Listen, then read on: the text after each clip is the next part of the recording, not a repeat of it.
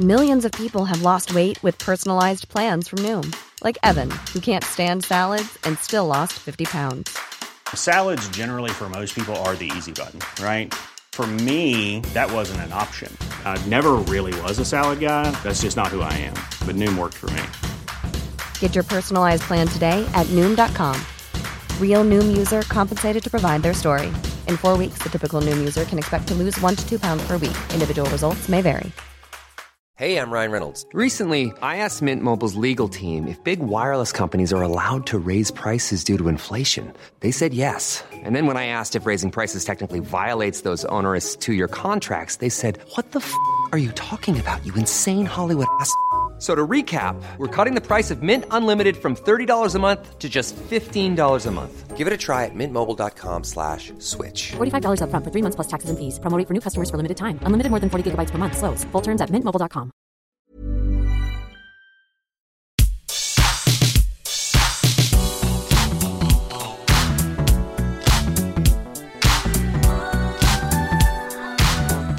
Hello everybody, welcome to the What Culture Gaming Podcast. I'm your host Scott Tilford, joined by Ben Roy Turner.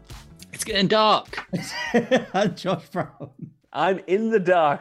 It is getting very dark. We are recording this later on in the day. It's just the way that it goes sometimes. Sometimes it's just electric light is the only thing keeping you going. But Mr. Josh Brown recording this in the dark with a little Christmas tree behind him keeping him going. It's all he needs. The Christmas tree, Joe Pesci, the two things I need in life, including myself, I guess. Some light in the background. So we thought we'd do a sort of a glazed over look at 2021, focused on some of the games that got us through the year. But I also want to open it on a general talking point, because I feel like overall this year gets referred to, or is getting referred to, as a massive disappointment, as one of the worst years in quite some time, etc., etc.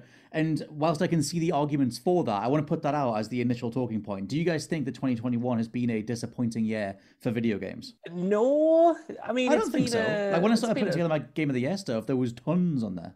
Yeah, totally. I mean, I might just be lucky enough to have played so much this year, more than I ever have before, which might skew my opinion. And yes, Not there has Metroid been. Dread, though. Just everything other than that. Scott, complete tangent here. I messaged my mother the other day, pleading her to get me Metroid Dread for Christmas, just so I could please you and finally play it. So it is on the way. Okay, I'm going to have to wait if that's until the conduit, I'll be messaging her myself. Just I need to let you know, make sure it comes in.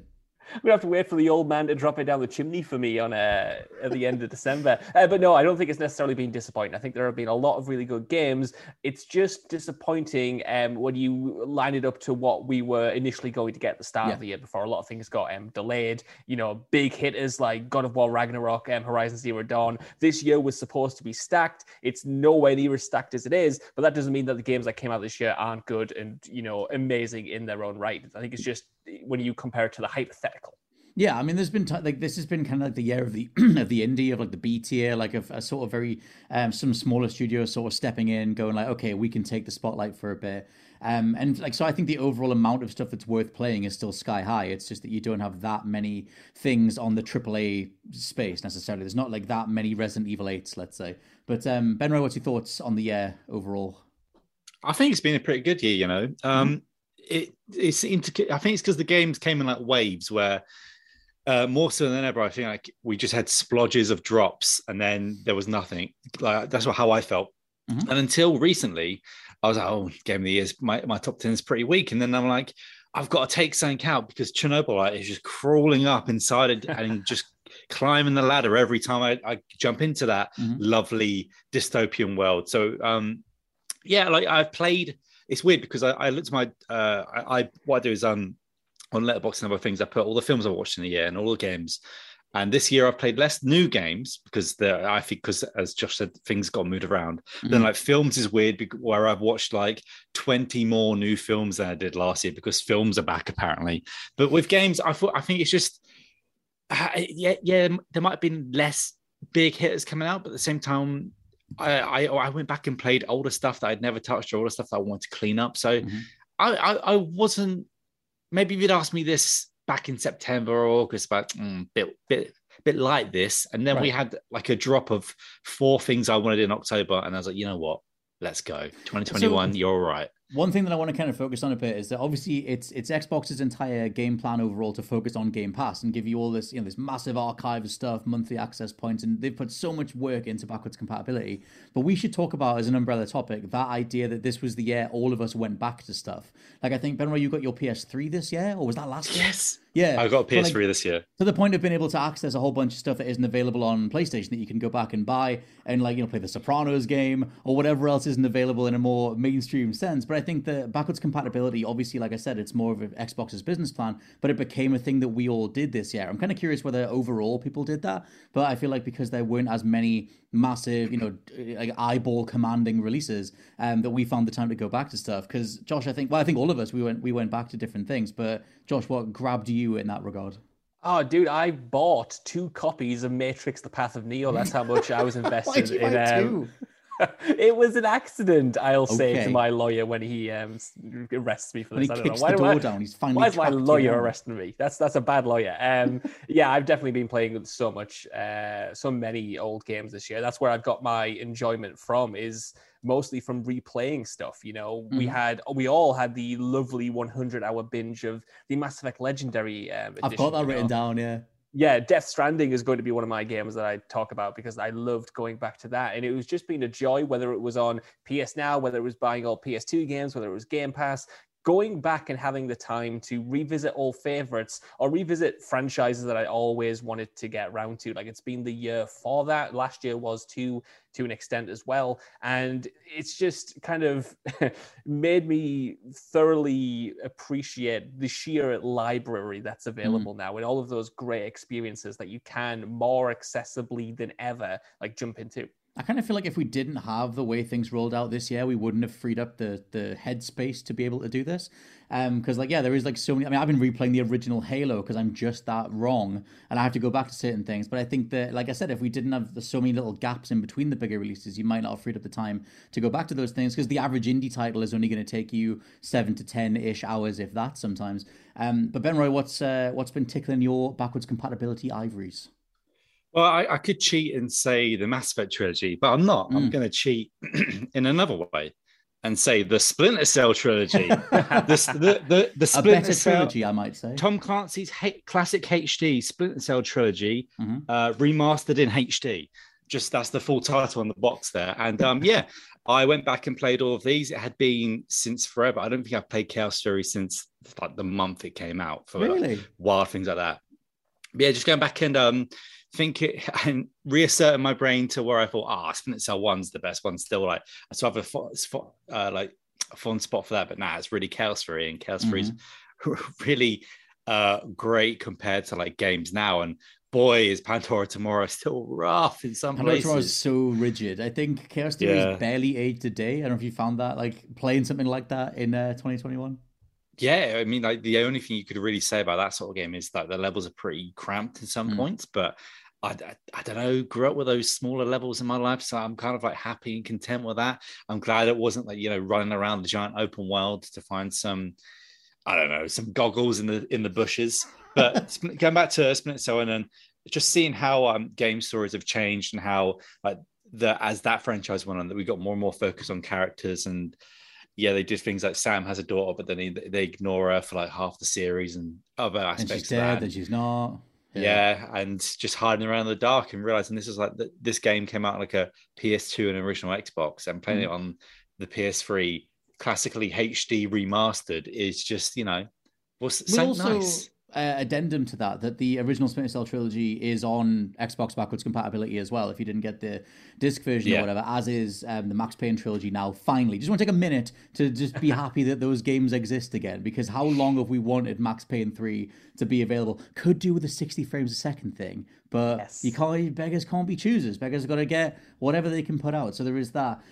We should focus on the Mass Effect Legendary Edition, because all three of us played that. I think, Benroy, was your first time through it this year, or the first like majority of Mass Effect this year, and that was one of the games that I had down as literally one of the games that got me through the year. Just revisiting that franchise, loving that first game. I still dropped off when I got to Mass Effect 3 because it's such a different game. I just think I hate that thing. But Mass Effect 1 and 2, especially 1, I reappreciate it in a whole way that I think I just couldn't do back in 2007, just because of how much I've changed as a person or how much I can appreciate something now that I'm older. But Benro, you were new to Mass Effect this year. This was also something that made a big old dent. Yes, it's one of those things that I was wanting to get to for ages, and the rumblings and rumors. I think for like a few years now that they were going to do the old remaster jobby because I think I've said this before, but one Christmas I had the choice from a relative, like, do you want one game? And I was looking, and my tastes were a bit still rigid back in like 2007. I wasn't sure what I wanted. And it was between Assassin's Creed or Mass Effect I whittled it down to. And I chose Mass Effect, and I played it for a few hours. I didn't enjoy it, traded it with one of my friends for Legends of WrestleMania, and I never turned back.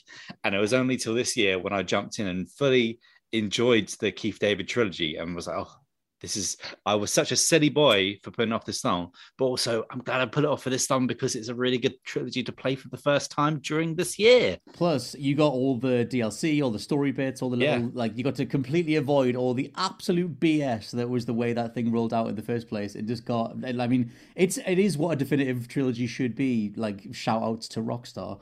But yeah, I think, Josh, what were your thoughts going back to Mass Effect? Did you have as much of a reappreciation for it as me? I think so. You know, I always knew that I loved Mass Effect 1. Like, I credit Mass Effect 1 in particular as being one of the games that, like, entrenched my love for gaming just like that much. But I always wondered how it was going to hold up because to me, it was so new back in the day. And obviously, parts of Mass Effect 1 in particular haven't aged all that well. So I wondered whether it was just going to be a nostalgia thing, whether I was going to get that into it. And then after 2 hours, I was so into it, you know, getting to know all of these characters, getting to dive into the lore in a way that I hadn't before. And I just think that trilogy holds up so well. And all the games are so distinct from each other. Like, sometimes you get a trilogy and there's a definite through line between them and you kind of know what you're going to get. Like, the big tonal shifts between Mass Effect 1 to Mass Effect 2 to Mass Effect 3, for better or worse, just make it such a varied, textured thing to go through and take in all at once. And I've never done them back to back before. I've replayed them a lot, but I've never done them back to back. And it made you appreciate those differences so much more when they were in such close proximity to each other. And I thought that was a fascinating thing to discover about this franchise that I have played to death and that I've read about to death. The fact that it's still offering new things in this way, like, play Mass Effect Legendary Edition. Play it. Doing them back to back was the thing that made me drop the hell off 3, because I was just, I mean, the thing is as well, now that we're this far removed from them, I think we talked about this when we did, because we did a string of podcasts, like one devoted to each game in a row, like back when they came out back in May or whatever it was. So please go listen to them. But I don't know where you guys land on what your favorite installment is, because I was always a Mass Effect 2 guy. I was always like, I love the side story. It's grittier. I love all the characters. I love things like Thane. But then when I went back through them now, I drastically prefer the original. I think that it has such a great sci-fi, Star Trekian, like, open-ended vibe. I love the story. It has so much weight. Like, you know, you're the first human Spectre in the galaxy, and it just, there's so much that I love about the way that thing's presented, and the fact that 2 is a side story, like, almost fundamentally, considering 3 picks back up where 1 was. That makes me prefer 1 overall. But, like, Benroy, where did you come down on what's your favorite one? It's weird, right? Because I think there's always going to be a part of me that thinks of Mass Effect 1 and thinks of not enjoying it, even though I really enjoyed it this time around. And it had been however many years, and I was now an adult. But I think maybe 2.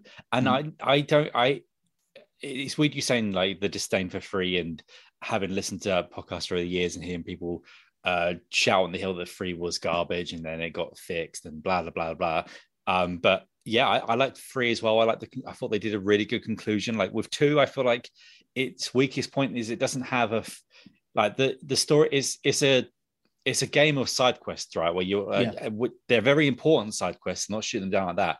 But there's no, like, sort of like, they break the formula for better or worse.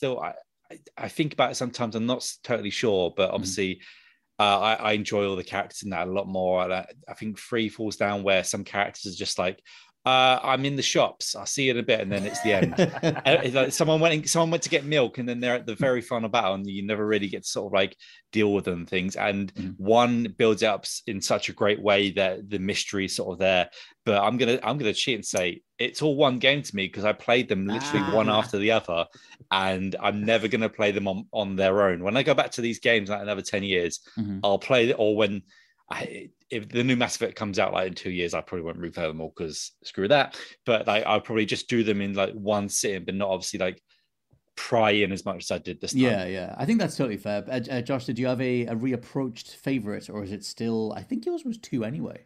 Yeah, I'm the exact same as I was beforehand, but I don't think that's necessarily bad. If I was gonna like recommend one to play to someone, it would be Mass Effect 2, because I think like as a game, the systems and the narrative, it just clicks so well. Like the game plays really well, everything connects to each other. But my personal favorite is 1, just because of like the things you said, Scott, like the grandiosity of it, the way it introduces you to this new world, the tone of it, like I said, is very different to 2, which is kind of more edgy and more of its time. Mass Effect 1 is almost more timeless in its presentation, and which I really like. I like its approach to sci-fi a little bit more, but they're all, incredible. It's just that if you were going to play 1, if 1 was going to convince you, I would say Mass Effect 2. I think your friend and mine, Ash Millman, did the same thing where she couldn't get into 1 necessarily, played 2, and then went back and could appreciate it all. So I feel like that's the one that makes you click. Yeah, that seems like crazy town. Just madness doing 2 then 1. But yeah, either way, you can't really go wrong. Just don't start with 3, as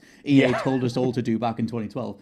But we should also talk about Death Stranding. Me and Ben Roy didn't go back to this, but Josh, this was the thing that you just kept messaging us, going like, "I've just done another 10 hours on Death Stranding, lads." Right, I've done 70 hours on Death Stranding, lads, and I've just banked a whole other playthrough. So what sparked that, and why did you stick with it? I guess because it got re-released on PS5. Yeah, it was the PS5 remaster that did it, but I was really wanting to replay it before then. Truthfully, I can credit this to one Adam Nicholas, who played it fresh, either at the start of this year or the end of last year, and absolutely loved it and got me excited to go back to it. And, there were people joking at the start of last year that, Death Stranding is the perfect pandemic game because you're playing as someone who is traveling with no one around and delivering packages to people who are all, huddled up inside of their homes and in cities and stuff. And, it is a bit of a joke, but also it's true. It is the perfect pandemic game to play during this time because its themes and its kind of characterization in its world resonate. Obviously, it's not one for one, very radically different stories, but the feeling of it, I think, resonates so well. And obviously being in during this entire period, and I got to appreciate it that way.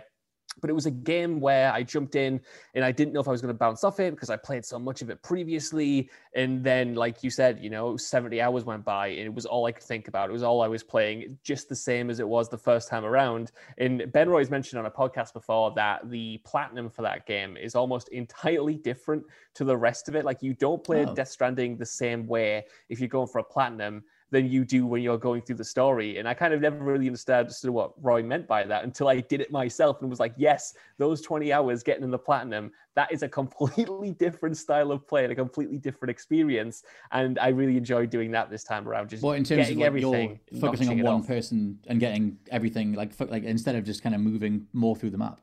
Kind of, yeah, because at that point you've presumably set up a lot of roads and a lot of kind of like set points to get around places, and you're just kind of focusing on maximizing your points, which just makes you play in a different way. It's hard to explain if you haven't done it, but you're essentially just transporting like massive amounts of goods from point to point over and over again, trying to get these final trophies, or you're like fabricating stuff that you would never use before in the main game, so you can notch off those trophies. It just makes you think in a different way. And the main campaign is about mastering the environment. It's about going through the uncharted areas, and the end game is essentially what you do when you've connected America, and what you do when you've built those roads. And it's just a completely different thing. It's so weird. There's something to shout out about the like mindset that Death Stranding puts you in. Like, I know Kojima was, it's a new genre, it's the Strand genre, and like I mostly agree with him. Like, I think that there was a bit of backlash at the time, going like, well, it's just an open world game, but it's not. Like, there is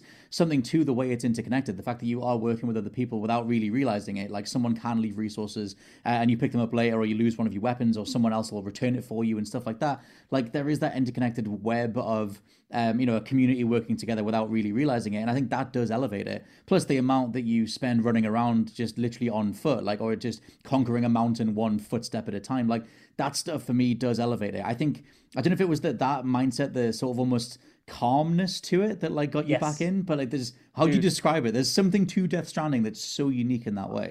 I think, calm might not be necessarily the right thing, even though I would agree, just because it's so not calm when you're figuring it out. I think it's empowering. I think, when you're playing through it, and like you said, you're climbing those mountains, you get this feeling that you're becoming empowered. You're conquering the land, like you said. And there is a sense of tranquility and a sense of calm that comes with the isolation that's really good. I had a lot of fun this time around embracing that isolation, spending a lot of time with Sam in his room, knocking back not Monster energy drinks because they couldn't get the license back.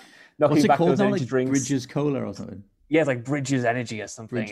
Knocking those back, listening to the music, just appreciating the quiet. And the quiet is so much of that game. I would happily play it if there was no combat and if there was no BTs. For me, the enjoyment is just the mechanics, is just the world, is just being involved in the moment in a way that so many of us have not been in the moment this year, because it's just been a strange old year. It's very like the Mud Runner or the Snow Runner games in that way. Benroy, did you feel any pull to go back to Death Stranding when they did the re-release? Here's a cool fact: a crocodile can't stick out its tongue. Another cool fact: you can get short-term health insurance for a month or just under a year in some states.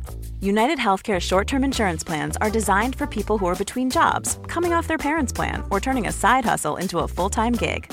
Underwritten by Golden Rule Insurance Company, they offer flexible, budget-friendly coverage with access to a nationwide network of doctors and hospitals. Get more cool facts about United Healthcare short-term plans at uh1.com. Hey there, it's Michelle Norris. I'm host of a podcast called Your Mama's Kitchen. When I travel, I'm usually looking for a way to find a taste of home when I'm not at home. And one of the things I love to do when I am at home is entertain. And Airbnb allows me to do that. When I was in California recently, I rented a house that had a great kitchen. And when we were sitting around the table, we were all thinking, we're in someone else's house. Someone could be in all of our homes as well. If you have a home, but you're not always at home, you have an Airbnb. Your home might be worth more than you think. Find out how much at airbnb.com/host. This podcast is brought to you by Indeed. If you need to hire, you need Indeed. Indeed is your matching and hiring platform with over 350 million global monthly visitors, according to Indeed data, and a matching engine that helps you find quality candidates fast. And Indeed doesn't just help you hire faster. 93% of employers agree Indeed delivers the highest quality matches compared to other job sites, according to a recent Indeed survey. One of the things I love about Indeed is that it just makes hiring all in one place so easy, because you just get unparalleled access to job seekers. Plus, listeners of this show will get a $75 sponsored job credit to get your jobs more visibility at Indeed.com/WCG. Just go to Indeed.com/WCG right now and support our show by saying you heard about Indeed on this podcast. Indeed.com/WCG. Terms and conditions apply. Need to hire? You need Indeed.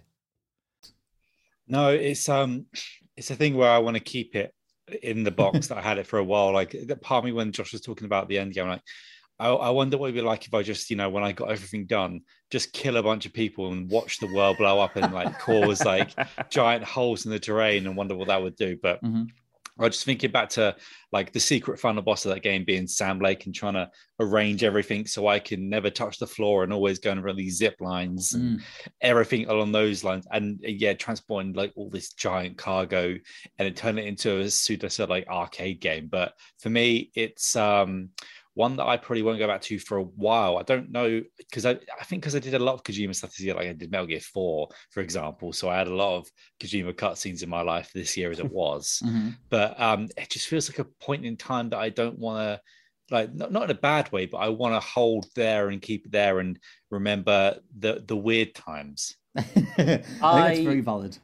I know exactly what you mean, Ben Roy, because Metal Gear Solid 5 is exactly that for me, and I thought Death Stranding would be as well, so I fully get that. Like, Metal Gear Solid 5 is like this thing that was of a time, and I almost don't want to touch it. It's like, it was a perfect time, and that's it. It was pristine.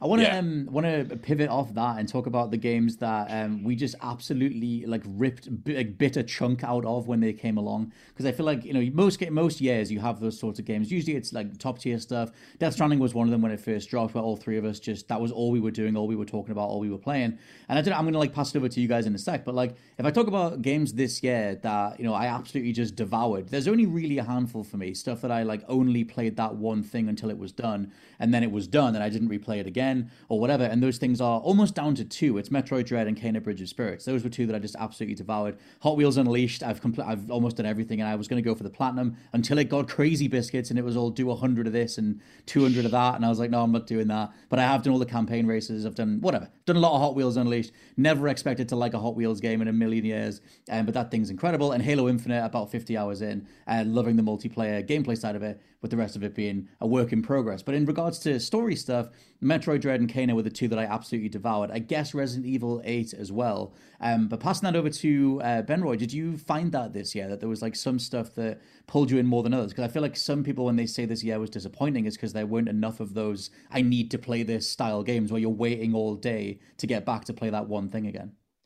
Well, Resident Evil 8 definitely pulled me in for like about a month, because not only playing it and then doing the content on it and just being absorbed by Resident Evil for that sort of month. But I feel like I've given that game so much shine this year. So I want to say that is definitely a game that absorbed me. And also Halo Infinite has definitely absorbed me now. And I'm like, you know, can I sneak off for maybe 5 minutes early and get a game sort of thing. But hey, the new XP weekly's alive in another hour from now. So I just want to hammer some lads and then get done with it. And then, but what I will say is the game that really sort of like got its hooked back into me, which I've been waiting for ages, the Alan Wake remastered. Oh, yeah, get back into old Alan and just going back to Bright Falls and experience the goofy you said dressing around it in like the TV shows like Night Springs, and just playing that game again in like on a new generation, remembering how great it is. Even though I played it like the other year when it came to Xbox, when it was like bumped up a bit, but playing the remaster and having new Alan's face and like the weird, like the Easter eggs in there for like control stuff and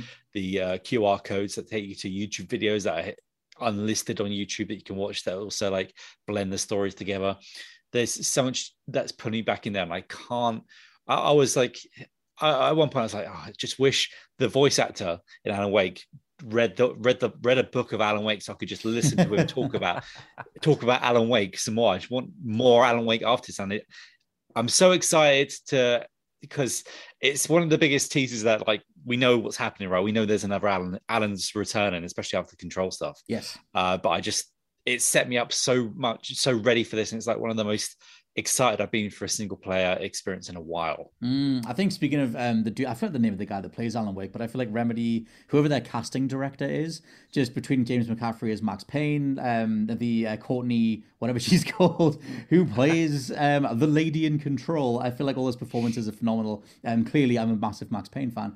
But I think that like Remedy overall should be like commended for that stuff. It's like Alan Wake was so ahead of its time, and the fact that it's revisitable 11 years later and it still just brings you in. Because I replayed the original one earlier this year and just burned through it. Might have been last year. Time is a flat circle, but it was very recent.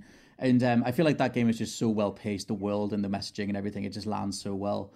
But it's very good. Matthew Porretta, by the way. Okay, Matthew Porretta. Right. It's Courtney, someone who plays Jesse Faden. Courtney. Yeah, Jesse Faden, and then there's a different, obviously, actor who plays the body of Alan Wake, who's also does great physical performances in the game, and they only get better in like the American Nightmare stuff, and when there's other aspects to Alan that get infused in, which I can't wait to see them pay off in that finally as well. I like the Remedy shared universe. Also, it's Courtney Hope for a quick little Google there. Also, there we go. To get back to the main thrust of this, Josh, how did you find stuff that you got stuck into? I know Death Stranding was a major point, but what's your general thoughts on? I guess what's your thoughts on people calling the year disappointing in that regard, or like what stuff stood out to you as something that you just took a big old chomp of?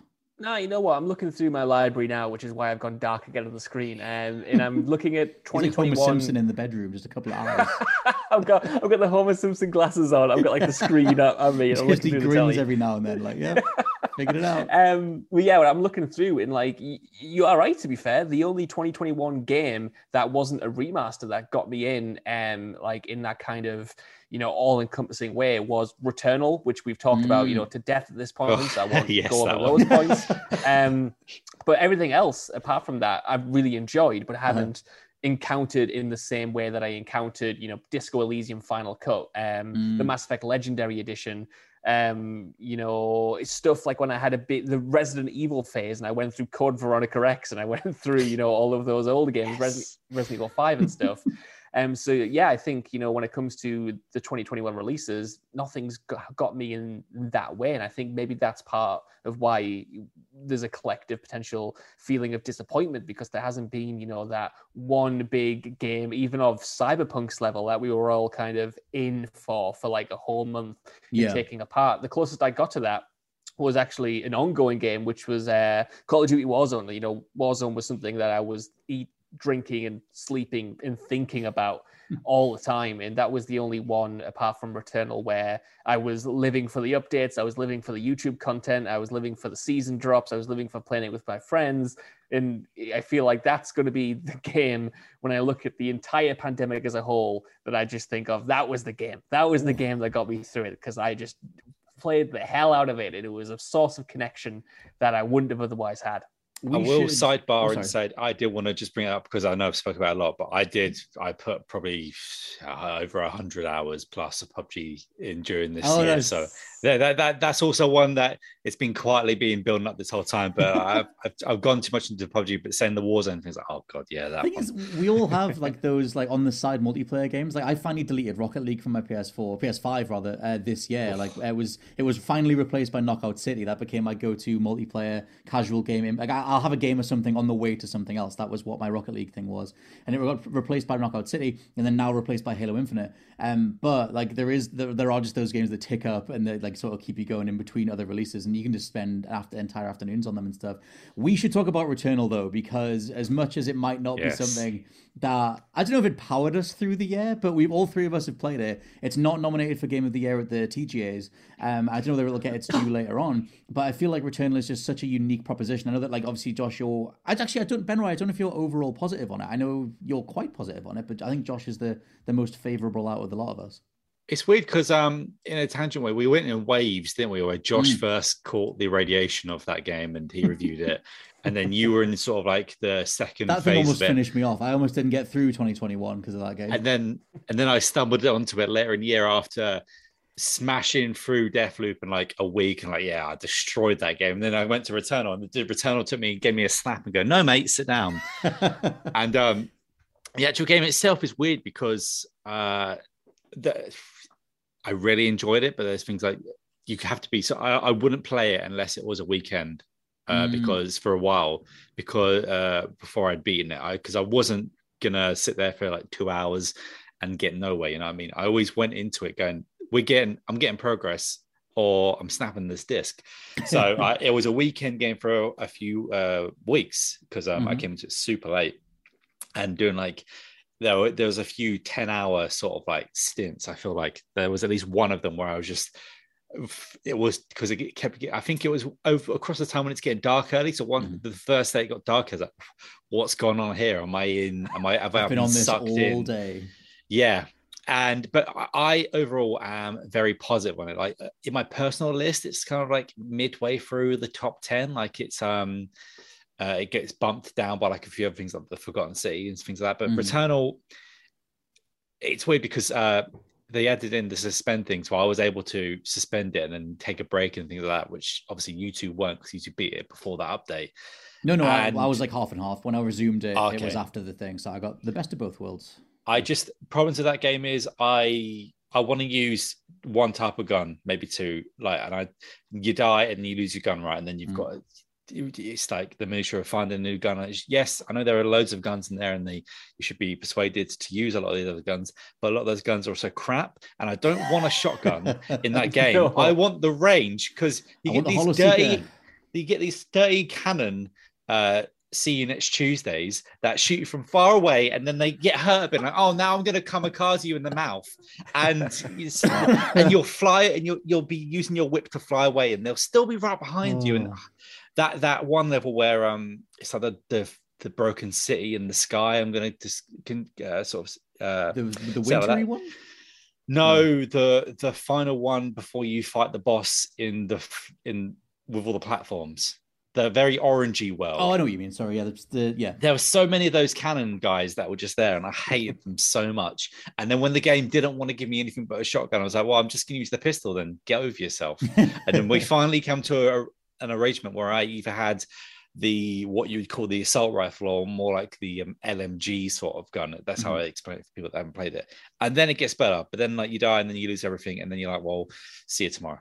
Yes, I think that was the overall thing that kept making me go like, oh my God, I'm wasting my life. But I'm glad that game exists. I'm glad I finished it. I do have all 6 sun fragments for the secret ending, but I need to beat the final boss again. And then I dropped off that loop because Halo came out. I don't think I'm ever going to be able to get back again. But yeah. I'm going to pitch a list to you live on air, Scott. Most underwhelming bosses ever. That last boss, just how you just spank it so easily. It's like, wait, this should have been the first boss. I was also glad I did it first time, because I think if I died on a 45-minute run, I don't know what I would have done, because that was oh my God. When you're in the underwater area and there's like these big claw gits that go around clawing you in the water, and you just can't get away from them either after you've finally got away from those cannon guys. The word I used to describe it was cruel. I think it's a very cruel game. I think it abuses a person's time to play it. But I know that I'm not even letting Josh get in here, and he loves the thing. But no, I think it's telling. Well, no, I think it's curious that it's not been nominated for a Game of the Year. I think it should be in the top 5 Game of the Year. I think it should be alongside It Takes Two and Metroid Dread. It just should be up there. I think that ultimately, although it's challenging and cruel and off-putting, it is rewarding by the end. For me, I was glad I went through it. We should end on a positive note, though. Josh, Returnal is your Game of the Year, I believe. It is. And I'm not being quiet, by the way, because I'm secretly fuming or anything. It's because I've can't tell you're in the dark, mate. I don't even know where he is. I'm emotionless. I don't have a face. I've pulled my hat off my head. It's just because I've literally not stopped talking about this game since May, and I feel like I've said everything that could humanly be said about this game. But yeah, at the moment, and I will say it again when we come to the Game of the Year discussions, and I have to repeat all this stuff and fight for it. But yeah, it's my Game of the Year. It was the only one that got me in that mindset of I want to beat it. You know, I was staying up until the early hours of the morning, and it just got its hooks in me in a way that genre never has before. You know, I've never enjoyed a roguelike in that way, even the good ones like Hades. And yeah, I think if you jive with it, you can have a great time, though then you get to the platinum run and you might hate it forever. That's the only thing I might say. Yes. Similar to Death Stranding. At random, horrible. Yeah. The platinum end game for that thing is it'll test your mettle. If you think you love it, try that. Try encountering the RNG nightmare that they've patched, and it's still somehow horrific. That is trying to find all of the runes and the glyphs and stuff. Yeah, making it so that you need to get like 50 glyphs, but they turn up at random that's a hell in itself. We should end on just one recommendation each if we have them. Benoit, you were mentioning Chernobylite earlier on. Do you have something else that's maybe a bit under the radar that you want to shout out, or do you want to stick with Chernobylite? If you got an Xbox, if you got Game Pass, or if not, play It Takes Two someone because It Takes Two is great, but also play Chernobylite because I said so. Are we talking about games that released in 2021? Yes. Or any game in the world? No, it's not just any game in the world. Otherwise, it'd be Blood Omen 2. No, what have you got? Well, it'll be Returnal, but that's a given, obviously. Apart from that, honestly, we haven't talked about it much. Forza Horizon 5, man, has been tickling my pickle over the past few weeks. And I know a lot of our co-workers, like James Dowse, has been incredibly into it. If you've got an Xbox, you've got Game Pass, download that thing, man, because it's a good game, and that's something that will dominate your time if you let it. So, yeah. I think for me, I think I've said this every time, but it was so close to Forza Horizon 4. Like, it opens in the same way, the beats of the intro are the same, and I was like, oh my God, as someone who put a lot of time into 4, restarting that put me off. But if it's your first Forza Horizon, or you haven't played 4 in a while or whatever, then yeah, you can get absolutely lost in that game. My shout out is just Monomals. I just feel like the whole world needs to know about Monomals. This little game, little platformer thing where you play as like a jazzy frog or a heavy metal loving hippo, and you go with your fishing rod and you find notes in a pool, and then you make songs with the notes that you find, and then you can upload the songs and everyone can share all the music, and it's a beautiful little time. So I'm just shouting out Monomals. It's on Switch. I don't know where else it is, but I love it. I love it so much, and no one else cares. And it's not in any other, it's not in the indie category, it's not anywhere, but it's a lovely little game, Monomals. But yes, this has been... Oh, carry on. I was going to say, I think, me and Ben Roy also have to shout out, because we're contractually obliged, we're not really, the Forgotten City. We have to say the Forgotten City every single time. That is incredibly recommendable. So that's the final word. That's all I'm going to say. You definitely, everyone should, who can hear our collective voices go play the Forgotten City, is such a reminder of what something might be like if Bethesda quality controlled their releases and focused on story, considering it is a mod made into a full game. But yes, this has been the What Culture Gaming Podcast. I've been your host, Scott Tailford, joined by Ben Roy Turner. Unpacking is also on Game Pass. Play that. It is actually as well, and Josh Brown.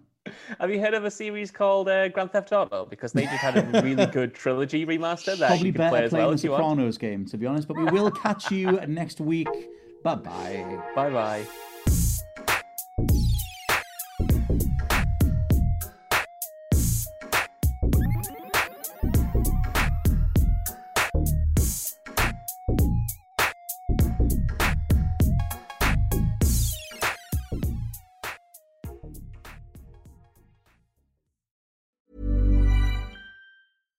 Hi, I'm Daniel, founder of Pretty Litter. Cats and cat owners deserve better than any old-fashioned litter. That's why I teamed up with scientists and veterinarians to create Pretty Litter. Its innovative crystal formula has superior odor control and weighs up to 80% less than clay litter. Pretty Litter even monitors health by changing colors to help detect early signs of potential illness. It's the world's smartest kitty litter. Go to prettylitter.com and use code ACAST for 20% off your first order and a free cat toy. Terms and conditions apply. See site for details. Ever catch yourself eating the same flavorless dinner 3 days in a row? Dreaming of something better? Well, HelloFresh is your guilt-free dream come true, baby. It's me, Keke Palmer. Let's wake up those taste buds with hot, juicy pecan-crusted chicken or garlic butter shrimp scampi. Hello Fresh. Stop dreaming of all the delicious possibilities and dig in at HelloFresh.com. Let's get this dinner party started. Hey, it's Paige DeSorbo from Giggly Squad. High quality fashion without the price tag. Say hello to Quince. I'm snagging high-end essentials like cozy cashmere sweaters, sleek leather jackets, fine jewelry, and so much more. With Quince being 50 to 80% less than similar brands. And they partner with factories that prioritize safe, ethical, and responsible manufacturing. I love that. Luxury quality within reach. Go to quince.com/style to get free shipping and 365-day returns on your next order. Quince.com/style.